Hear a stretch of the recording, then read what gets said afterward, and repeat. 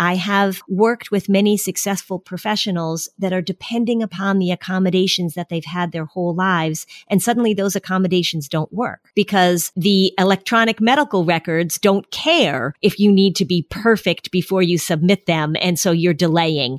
The school doesn't care whether or not you need extra time to submit your grades so that they can close out the semester. It really is important for parents to not depend on the idea when their child goes to college that the goal is to find a college that will continue to accommodate in the absence of skill building.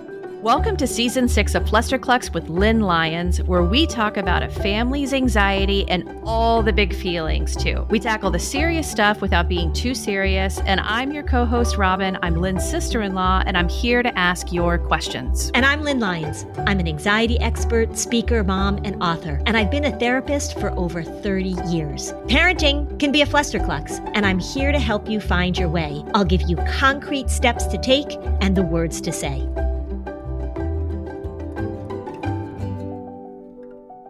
Hey, Robin. So we are going to talk about this college application process, which I know you are knee deep. Well, probably like more than knee deep, chin deep. I'm like chin. Yeah, I was like, I think it's chin and I'm doggy. Yeah, I'm doggy paddling or treading water.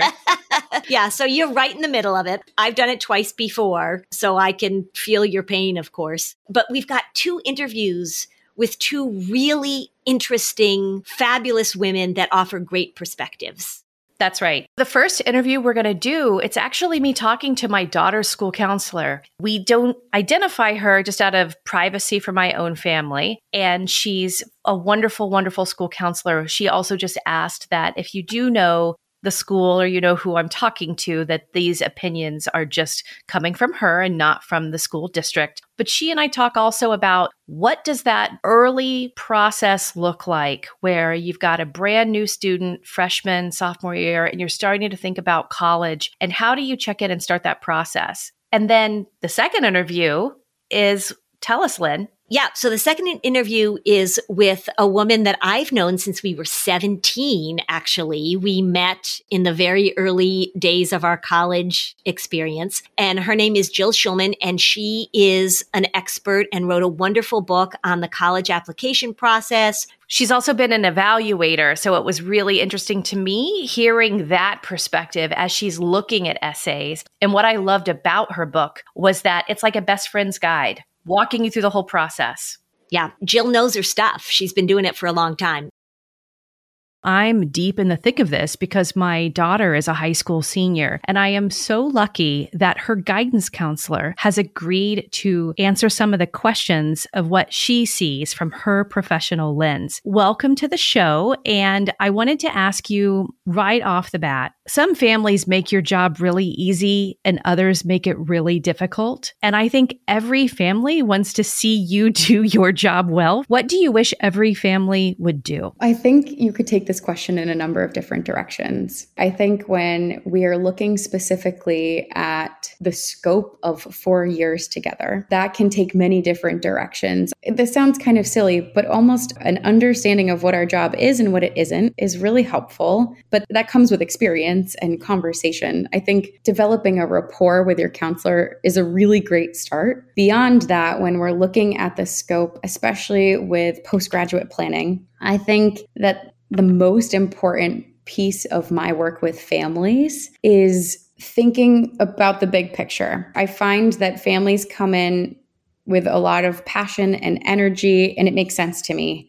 I totally understand where they're coming from. And I think that sometimes we lose the true nature of what our goal is. And for me, a lot of the times that's just to make sure my students feel heard and supported, no matter what we're covering, whether that's academics or their social emotional well-being, or whether that's planning for college. The piece where it's like, what makes my job more difficult? I had a conversation where a sophomore family was saying, well, when he applies to Harvard, when he applies to XYZ. And I think what's really hard about that is that I'm not going to sit there and say, no, that's not a possibility, because we simply don't know. And I would never want to squash someone's dream It's more that I wish families would approach the conversation of what postgraduate planning looks like from the lens of what's going to be the best choice for my child. Taking into account the lens that you have, seeing where they fit in with the other classmates as well as historically other students of the school. Exactly. I really appreciate when families believe in us and believe in their students. It's not about not believing in them. It's just setting realistic goals and also not putting a value on the name or the label that a school holds. I often find that students will actually go to schools where they've been told this is a good school, you're allowed to attend this school, or social media or just societal standards of what is a good school and what isn't, and they don't love it. We have done a lot of episodes on the toxic achievement culture and really thinking about how do we move away from measuring our kids under these specific labels. But there are some parents who are like, hello, my name is Mr. Smith and my son is going to go to Harvard. And what will you be doing for that? Exactly. Let's pick on Mr. Smith a second, okay? Yep, let's do it.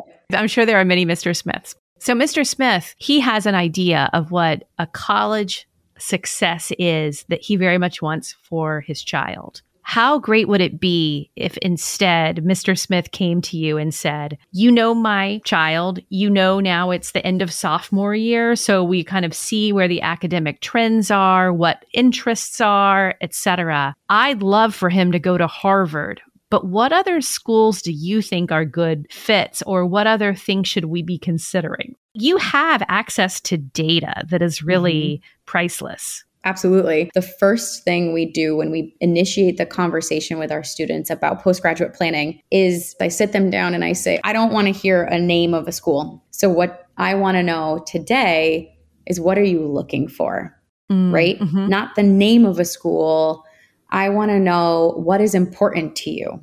Right. The combination of experiences, the social, emotional, learning, academic experiences.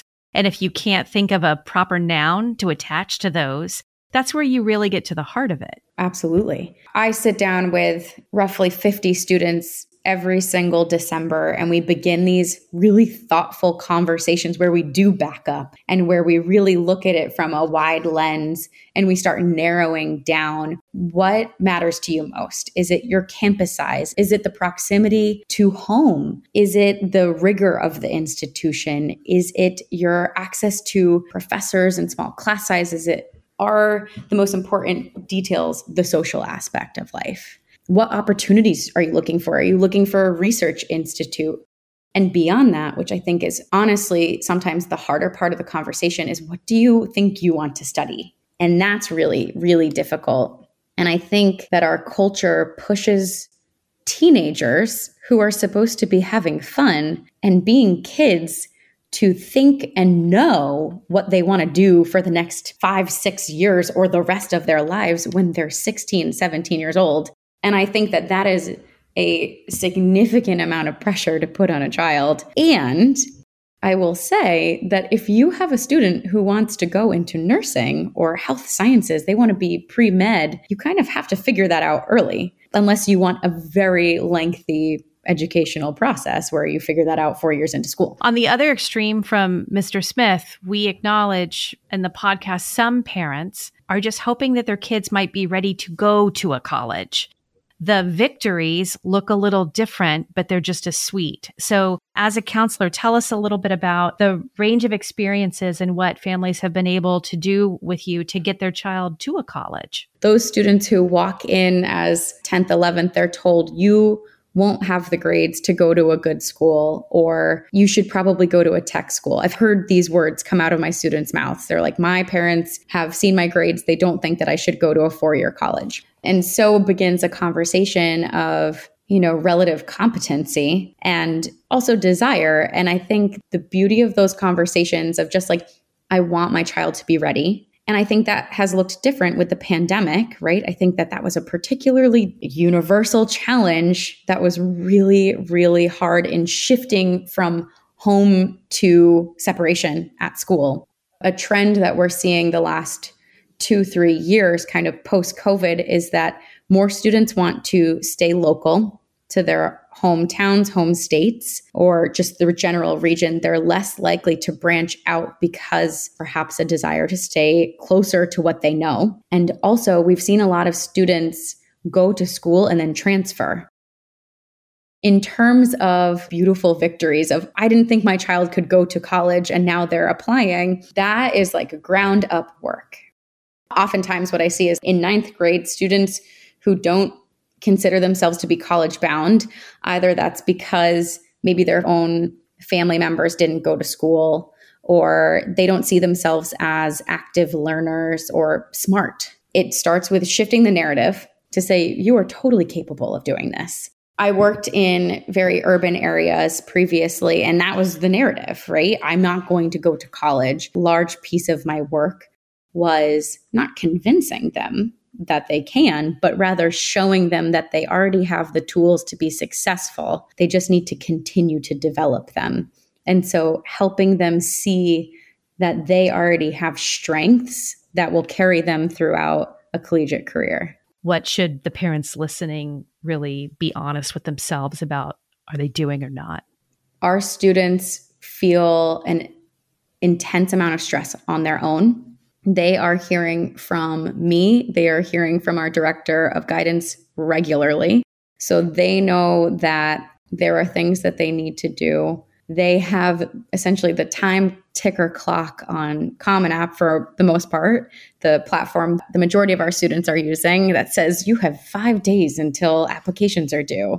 They have pressures from their friends, and then they have pressure at home. And I often find that even in my meetings, like my parent and family meetings that I host, that is actually when I see my students the most stressed, which makes sense. I can think back to the natural frustration that sometimes accompanies a parent-child relationship. And what I would say is that they hear you and they are adding that pressure onto them. The amount of relief that my students feel, or at least that I hear from them when they press submit is out of this world. It is a beautiful, beautiful thing. I don't know if you've seen it yet, but on Common App, when you submit your application, there's confetti.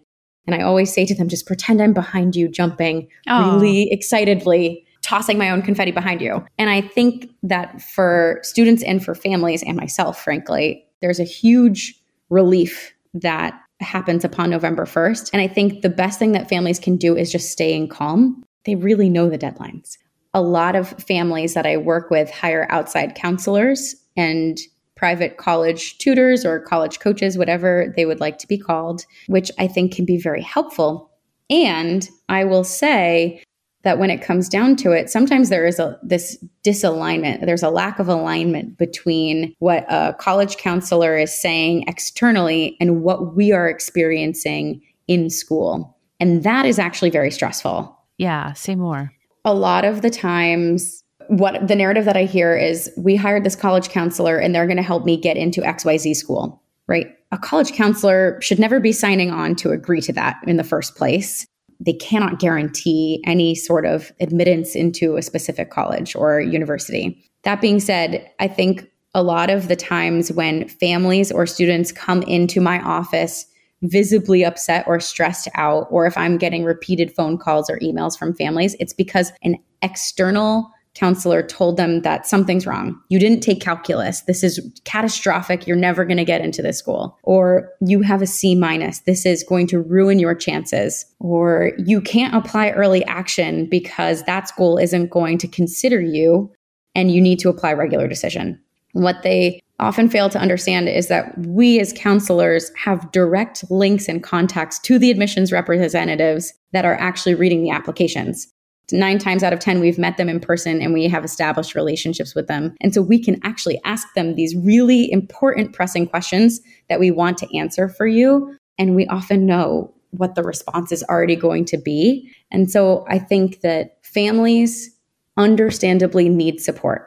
I think that they look at our jobs, they see how many students we have, they recognize how little time there is in a day. And so to stymie or quell their own anxieties about how their child is doing in the college process, they seek out external resources. Very supportive of that in helping aid a family And where I caution students is that you can't always believe everything that they say. Right. It's one opinion. You're paying them to do the job. Technically, with tax dollars, you're also paying me to do my job, but it's a little bit different. My job is to make sure you have a good school that's a good fit for you and that you feel successful, supported, and adequately challenged equally. I fully respect college counselors, and the services that they provide to families is sometimes like make or break critical.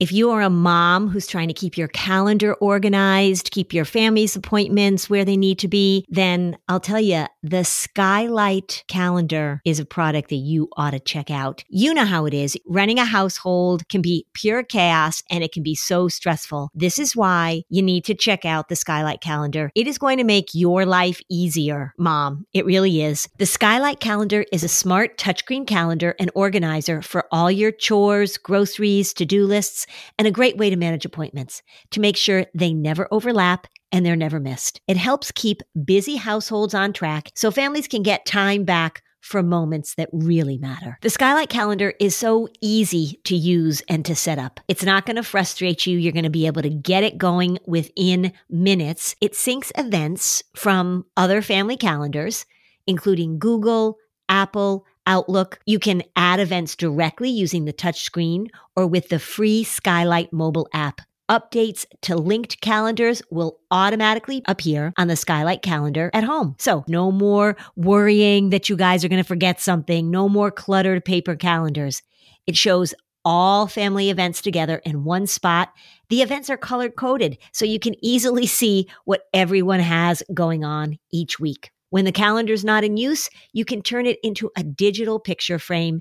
It's 100% satisfaction guaranteed. If you don't love the Skylight calendar, you'll receive a full refund. They offer a 120-day money-back guarantee and free returns. You can't beat it. I think the feature that I love most is the collaborative way we can all add to the grocery list. And then when I'm ready to place an online order, whether I'm at home or my office, I have that list and there's no more items that we forget.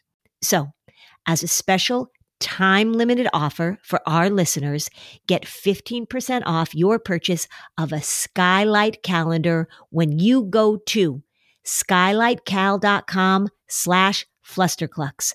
That's SKYLIGHTCAL.com/flusterclux. Mother's Day is coming right up, so order today to get 15% off your purchase at skylightcal.com/flusterclux. I really have to pay attention to hydrating properly. I work out a lot. I talk all the time, as you know. I am pretty active and I don't drink enough water. So I'm constantly thinking about how it is that I am going to hydrate in the best way possible. And I'll tell you, if my water has a little bit of flavor, it's so much easier for me. And if I can get those electrolytes, if I can get more bang for my buck, it's just so much better. I have been using Liquid IV. I put it into a huge glass. I put it into the refrigerator. It's cold. It's very tasty. I've been putting it in my water bottle when I go to the gym. The packaging is so convenient. I actually look forward to drinking it, which is not something that comes naturally to me. I love the lemon lime flavor. They've got a sugar-free option that is really great. So I think that if you're somebody like me that has a difficult time getting in the amount of hydration that you need for your body, Liquid IV is a great option. One stick, 16 ounces of water, it hydrates better than water alone. It's got 3 times the electrolytes of the leading sports drink, and it doesn't have all that sugar. It doesn't have artificial sweeteners. 8 vitamins and nutrients just for your everyday wellness. It's non-GMO and free from gluten, dairy, and soy. However you hydrate, grab your Liquid IV Hydration Multiplier, sugar-free in bulk, nationwide at Costco, or get 20% off your first order when you go to liquidiv.com and use code FLUSTER at checkout. That's 20% off your first order when you shop Better Hydration today using promo code FLUSTER at liquidiv.com. If you're a parent, I invite you to join us at the Mindful Mama podcast, where it's all about becoming a less irritable, more joyful parent. With sometimes hilarious and always thought-provoking experts and friends, at Mindful Mama, we know that you cannot give what you do not have. And when you have calm and peace within, then you can give it to your children. I'm Hunter Clark Fields, and I can't wait to see you there. Listen in to the Mindful Mama podcast.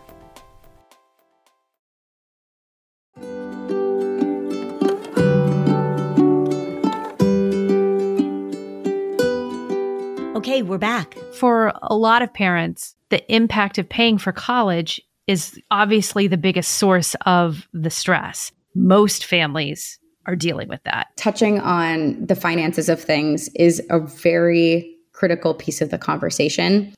And oftentimes where my work with a family comes into play the most. It's less about the name and more about like, how are we going to actually afford this? And can you help me navigate that conversation with my child? A challenge of the financial piece of it, which is something that should be on everyone's mind. Right. As college prices soar into the 80,000, 90,000 range in some circumstances. I mean, I know in my lifetime, schools will hit over 100. And by in my lifetime, I mean in the next few years. Right. And really disheartening, frankly. But I think one of the things that can be really helpful is that when we have students, right, because there's a huge difference between financial need and financial aid and merit-based aid, right? That's just a conversation that we have with students. Merit-based meaning it's based off your merit, right? Your academics, how strong of a student you are. And oftentimes we will talk to our students about making sure that you have a balanced list. That is, you also have economic safeties on there.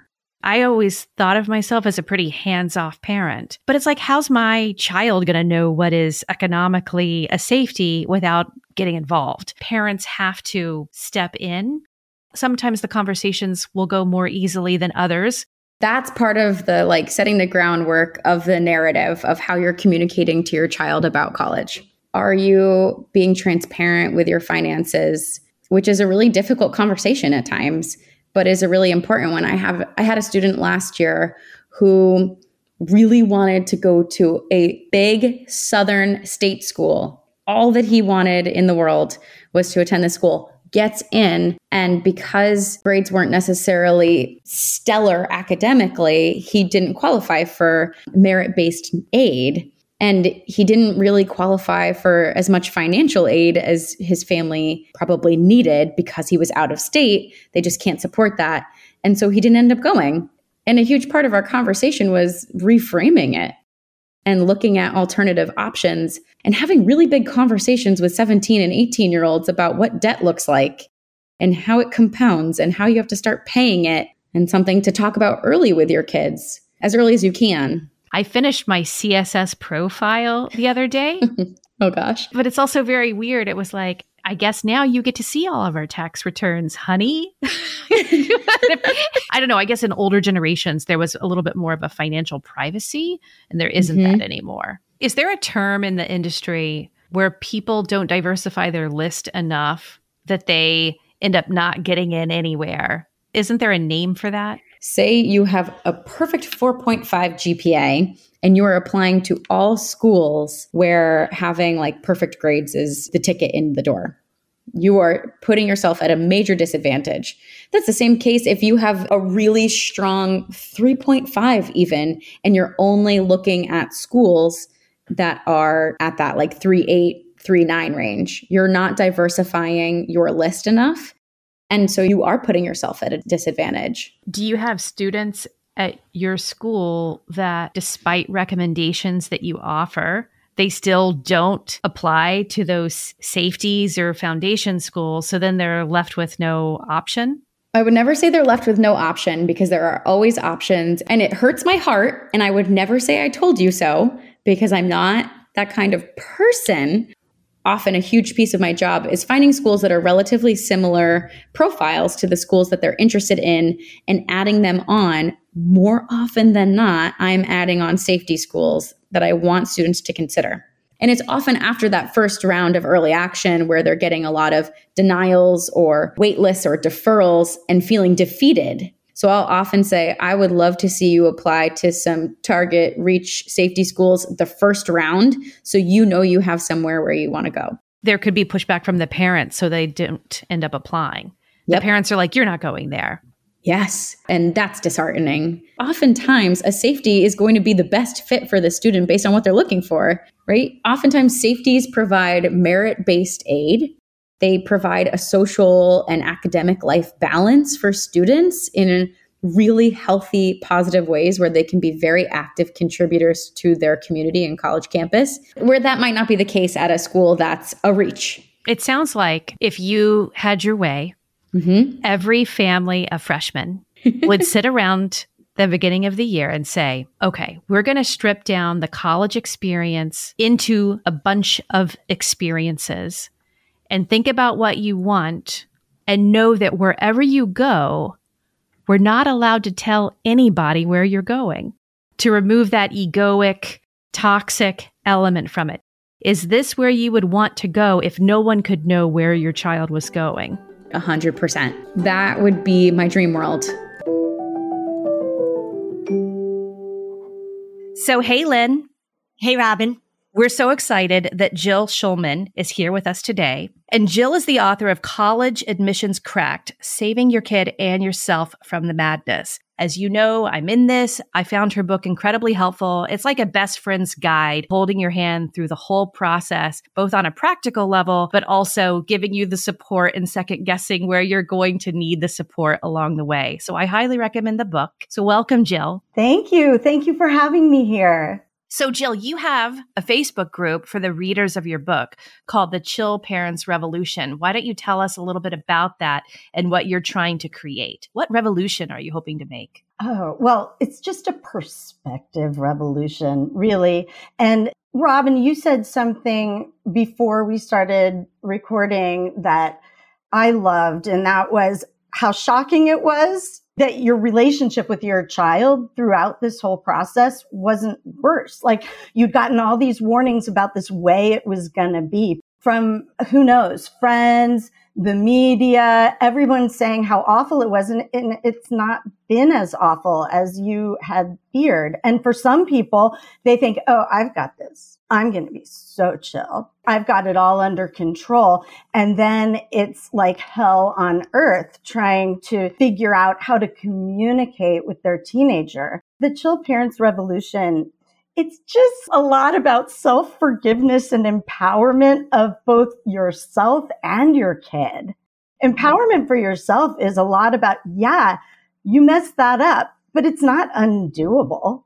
The first information session I went to, what happens is you go on a college visit and you sit in a room with a bunch of other parents and kids, and they sell the college to you because people forget that colleges are a business. And a lot of the hype that's surrounding it is marketing, just like any other business. So I'm sitting in this information session, and at the end they say, do you have any questions? And I raise my hand and I ask a question, and I watch my child slump into the seat like she was praying that the cushions would absorb her from this crazy lady asking questions right and left, co-opting the experience. Okay, messed that one up. The next college visit, I knew to bite my tongue and keep my mouth shut before I make this about me instead of her.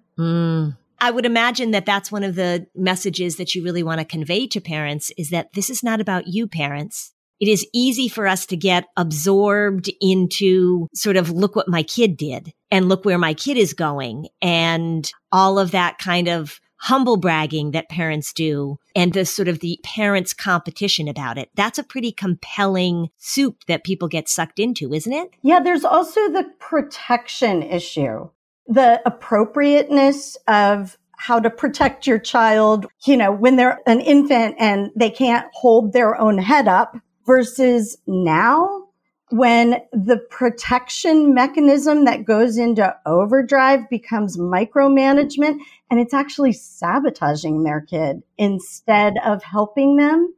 I know that this is part of your perspective as well, Lynn. I've worked as an evaluator in colleges, And I have seen what happens. Some of these kids send in an application and it's obvious that they're box checking instead of following their bliss and having a childhood. And what happens is all those applications start to blend together. Whereas the child who has maybe had less micromanagement and structure and less fear guiding them throughout their entire education process, actually, those are the applications that stand out. Lynn, when you were applying to college, people were looking for well-rounded, someone who was both an athlete and an academic and a student leader. The Gen X generation, that's what we experience. But the term now is really about the pointy kid. The pointy kid is someone who has found a passion, and you see them try and cultivate a skill along the way. If it's done right, is what you just said, Jill. Organically, a kid flocks to a certain thing and has the space and the freedom to keep doing that thing in different ways. Versus when the parent's desperately looking for that point and looking for that direction where it's superimposed upon the kid. Oh yeah, my favorite is when students come to me and say, well, I have to find my passion. Right. And my parents are helping me find my passion.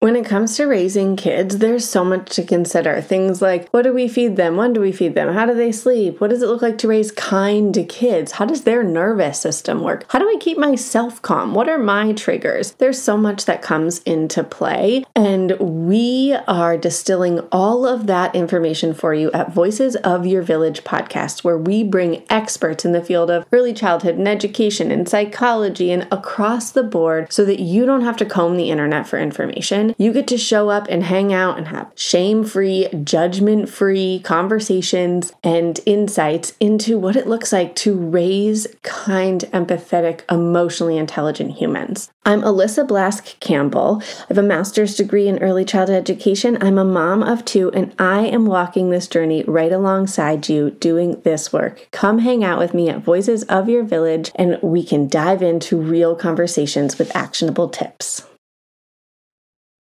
Are you overwhelmed by the things that get in the way of you doing what you want to do? Are you looking for ways to simplify life to better align with your values? Do you want to create space in your schedule so you have room for more of the good stuff? Play, joy, relationships, gratitude, and more? If you answered yes to any of these questions, I invite you to check out Edit Your Life, a podcast to help you edit the unnecessary from your life so you have more room to enjoy the awesome. Through episodes with me, Christine Coe, and a range of super smart, compassionate, and thoughtful guests, you'll come away with big picture insights and practical ways to declutter your home, schedule, and mental space without getting bogged down by perfection. I have always believed that small moments and actions matter tremendously. My goal is to help you find agency and space in your life through doable baby steps that will leave you feeling accomplished instead of overwhelmed. Check out Edit Your Life wherever you enjoy your podcasts.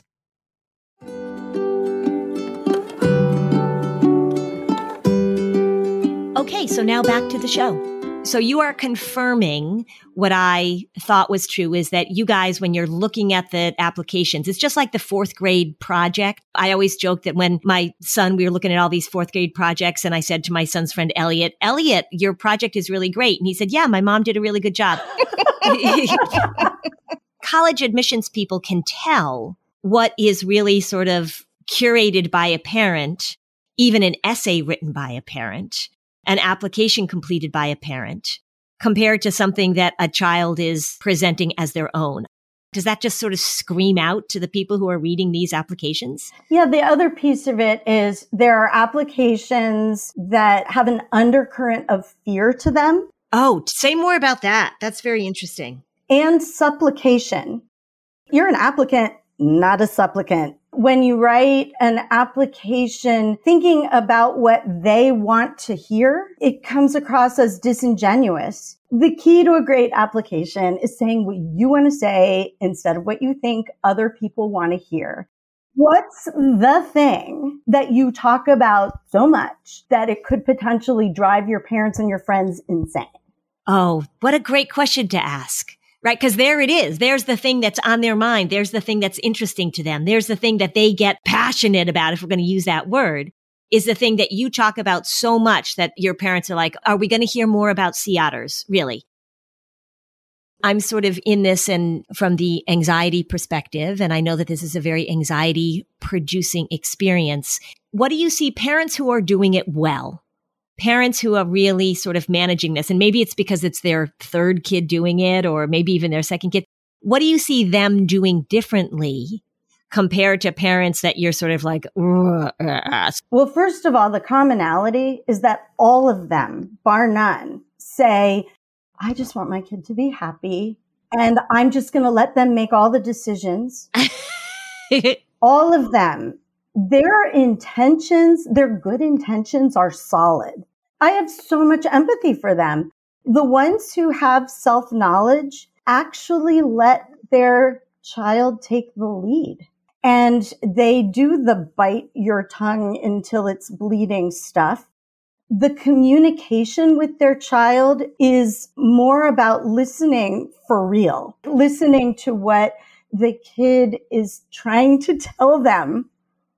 I'm not ready to go to college yet, or I have no idea where to start. Help me. And letting go of preconceived notions about what I call the Kardashian colleges, which are the famous colleges that are famous for being famous. Not that there's no substance behind them, but they're glamorous, they're sparkly, the media covers them all the time. And they give you no better opportunities for an outstanding education than the 4,600 other colleges in the country. So letting go of the preconceived notions that, oh, I know the name of this college, that means it's a good college worthy of my baby. Mm-hmm. And worthy of my money. The parents that I see finding that particularly hard are the parents of these students. Those parents cling sometimes to just what they've heard of because it's safe, because it feels less mysterious to them. And then my job, when I talk to the child, I'm working with the student more than the parents. But when I talk to the child, it's taking away some of the mystical power that the name brand colleges have. Well, there's another thing I say to them, and I know I'm the first person that says this. If they say, I'm applying to Harvard, do you think I have a good chance? And I will say, to clarify, the valedictorian of your high school has a 95% chance of denial from Harvard. And you have the same 5% chance of getting admitted as anybody else. And the students who apply to Harvard self-select. So the applicant pool does not consist of students like that kid who's barely passing in your English class.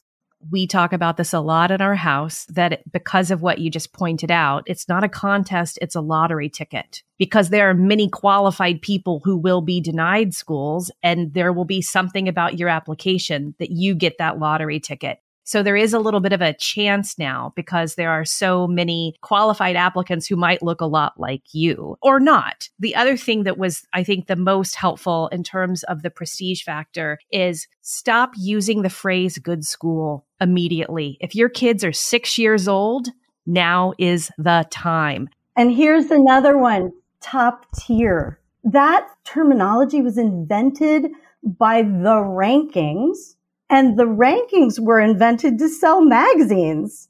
U.S. News and World Report was behind Time and Newsweek in sales. And somebody invented the rankings to attract more eyeballs and sell more magazines. If you have a household where the parents don't use those types of phrases when they talk about schools, oh yeah, that's a good school.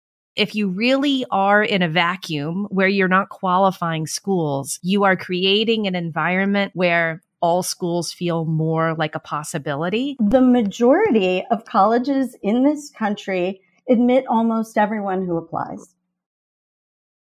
Most people in the country are more worried about paying for college than they are getting into these top tier schools.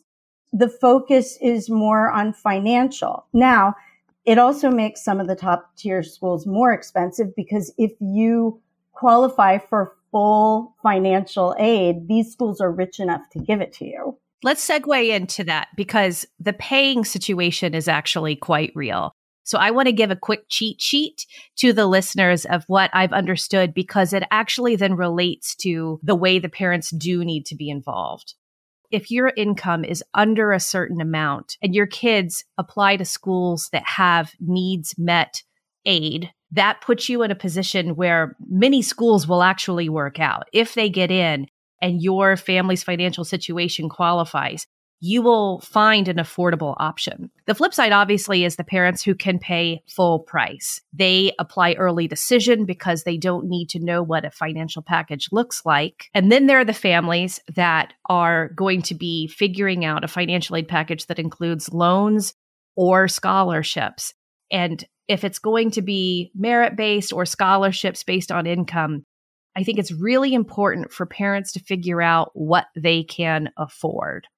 And a kid doesn't know what the parents can afford. Well, here's the piece of it that I tell everybody is have that financial fit conversation really early, because otherwise parents can take on the role of dream crushers, and that sucks. It happens all the time. Like my kid got into their dream school. Oops, we can't pay for it. Right. Say you're buying your 17-year-old needs a car and you say, all right, so let's go to the Mercedes dealership and then we're going to go to the BMW dealership and then we're going to go to the Porsche dealership, but we can really afford to get you a 10-year-old Honda Accord, which would be a really good car for you. But we're going to shop at all these other places. We're going to let you drive all these other cars.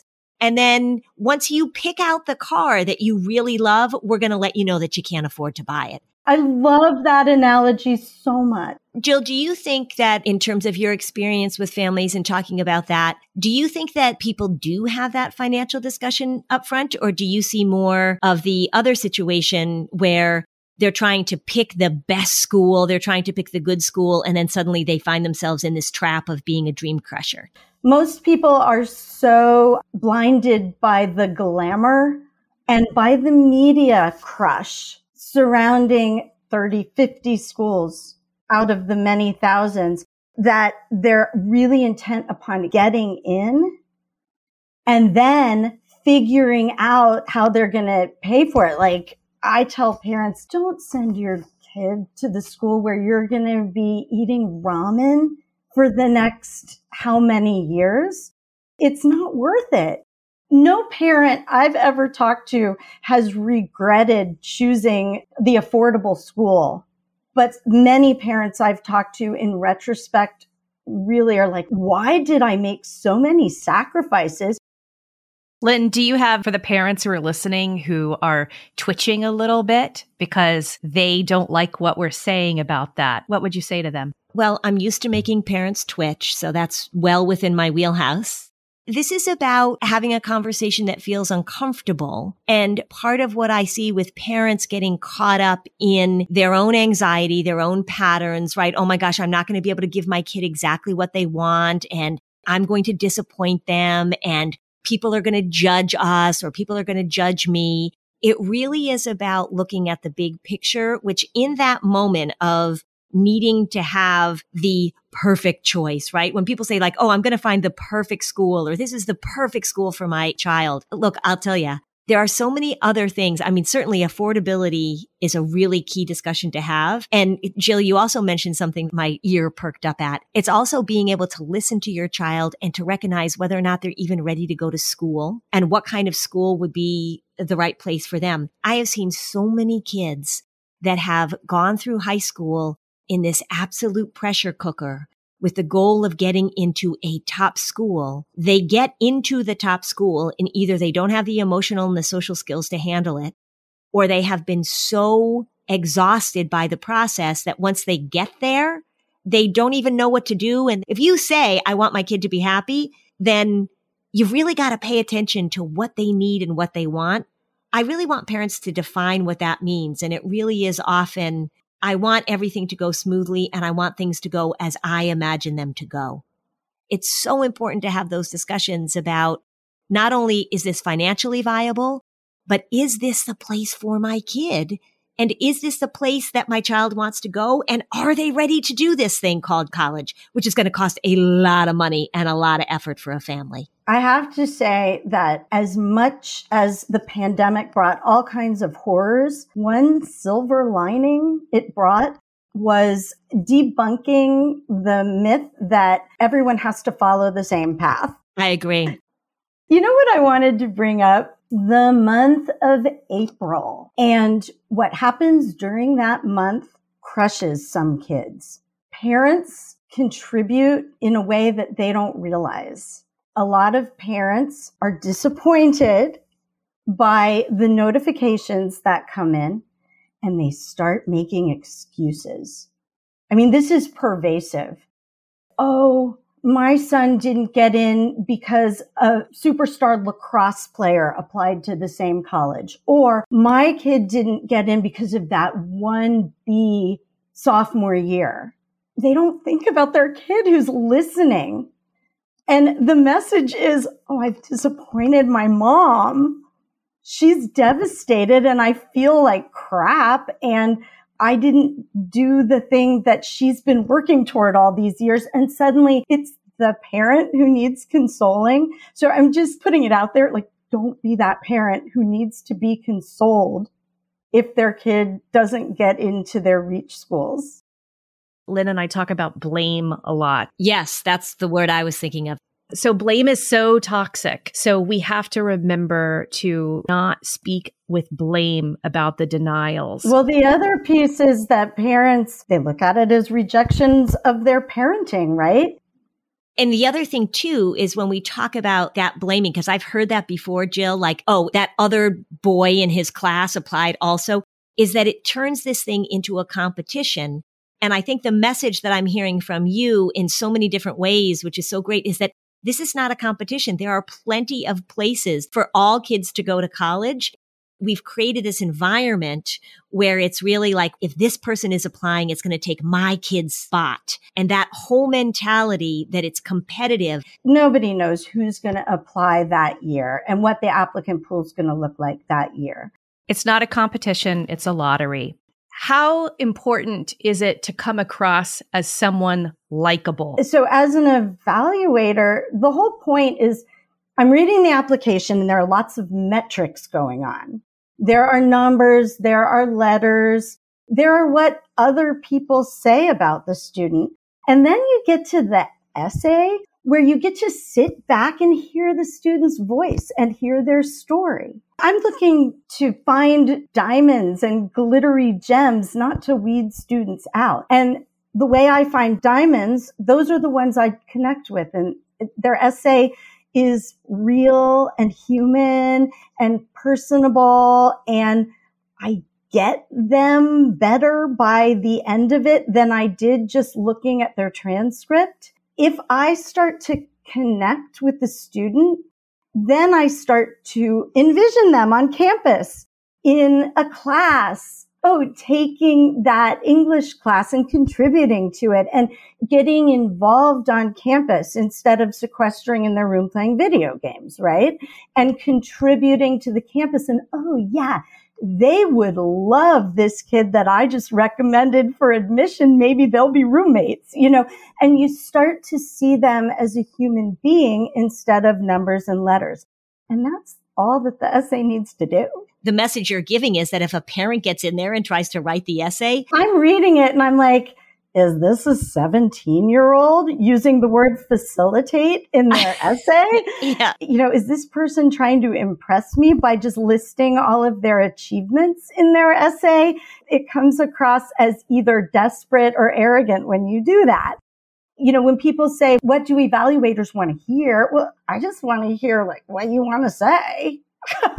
And in order to figure out what you want to say, you got to take some of the pressure and lower the stake. It takes confidence to write well. And the only way that I know to help students gain confidence is to say, got to take some risks.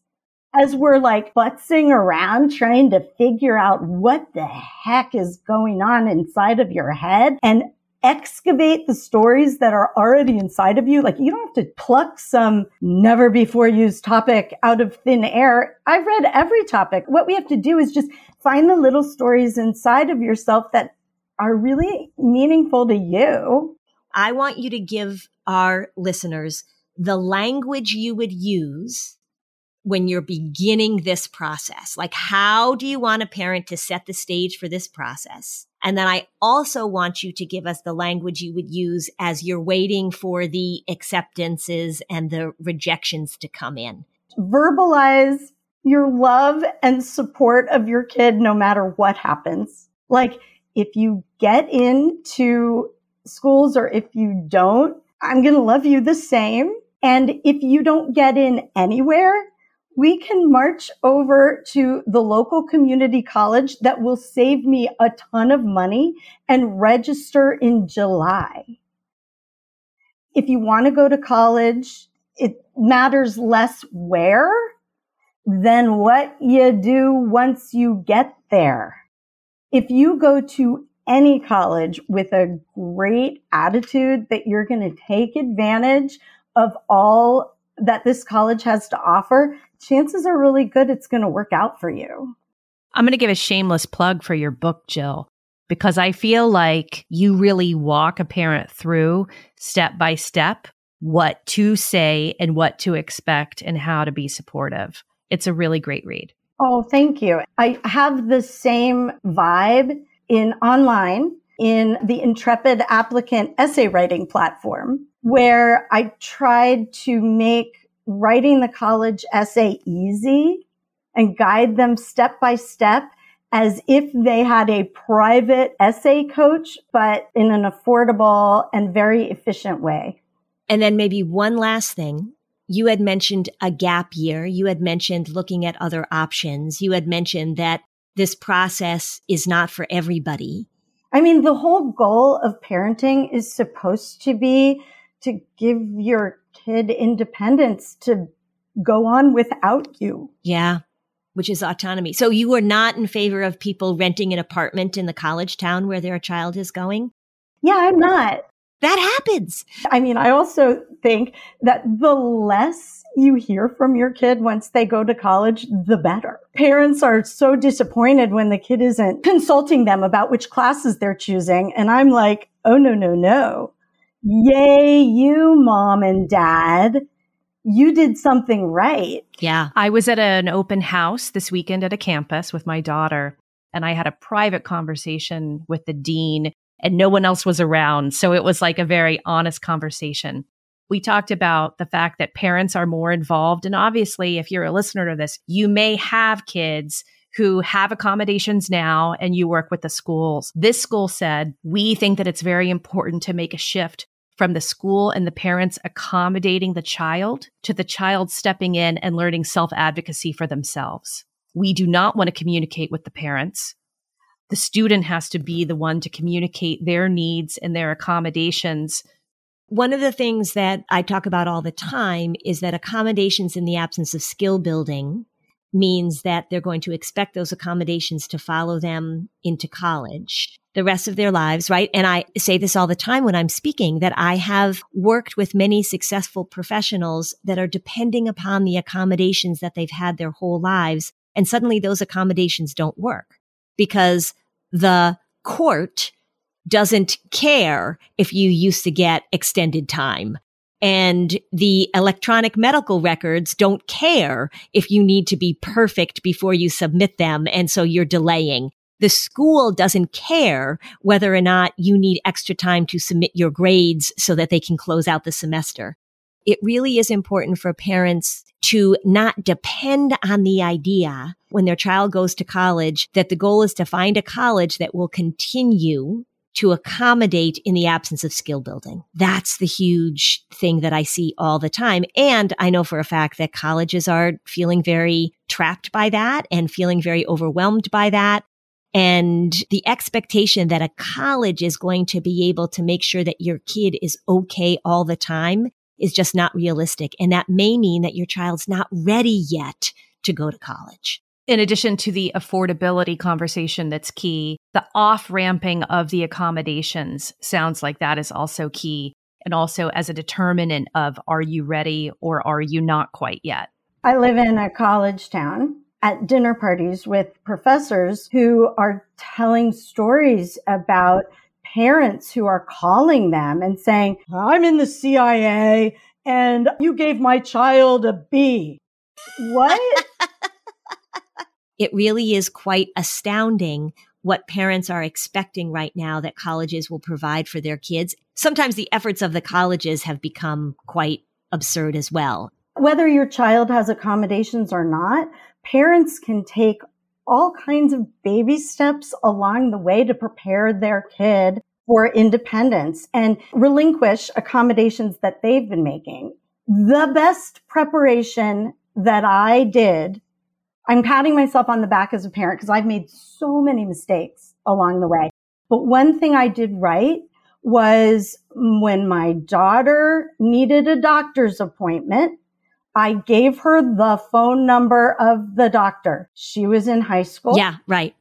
I had realized that I always made all the appointments and I brought her to the appointments and I gave her the phone number of the doctor and she came back to me and said, I need a referral. And I said, okay, go get a referral. And I retired as her medical manager forever. And I realized that that's the best preparation for college, not buying things for the dorm room.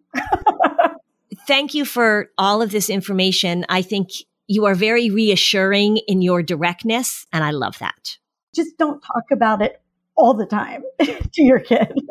Right. And one of the assignments I give parents as they're going through the high school phase, when they're meeting other kids, like if you're running into your kids' friends, is do not ask them about college. Ask them about something else.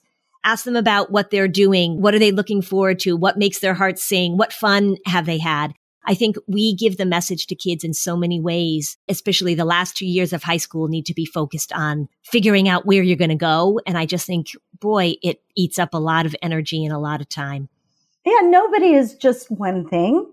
Where they're applying to college or what they're going to major in, those kinds of questions drive me crazy because it puts way more pressure on a 17-year-old than is worthwhile. And on a family, it becomes a family affair. Yes. So thank you for all your wisdom. And thank you for all your questions, Robin. Okay. So Robin, you got it all figured out now? You all set? Kept telling my daughter, hang in there.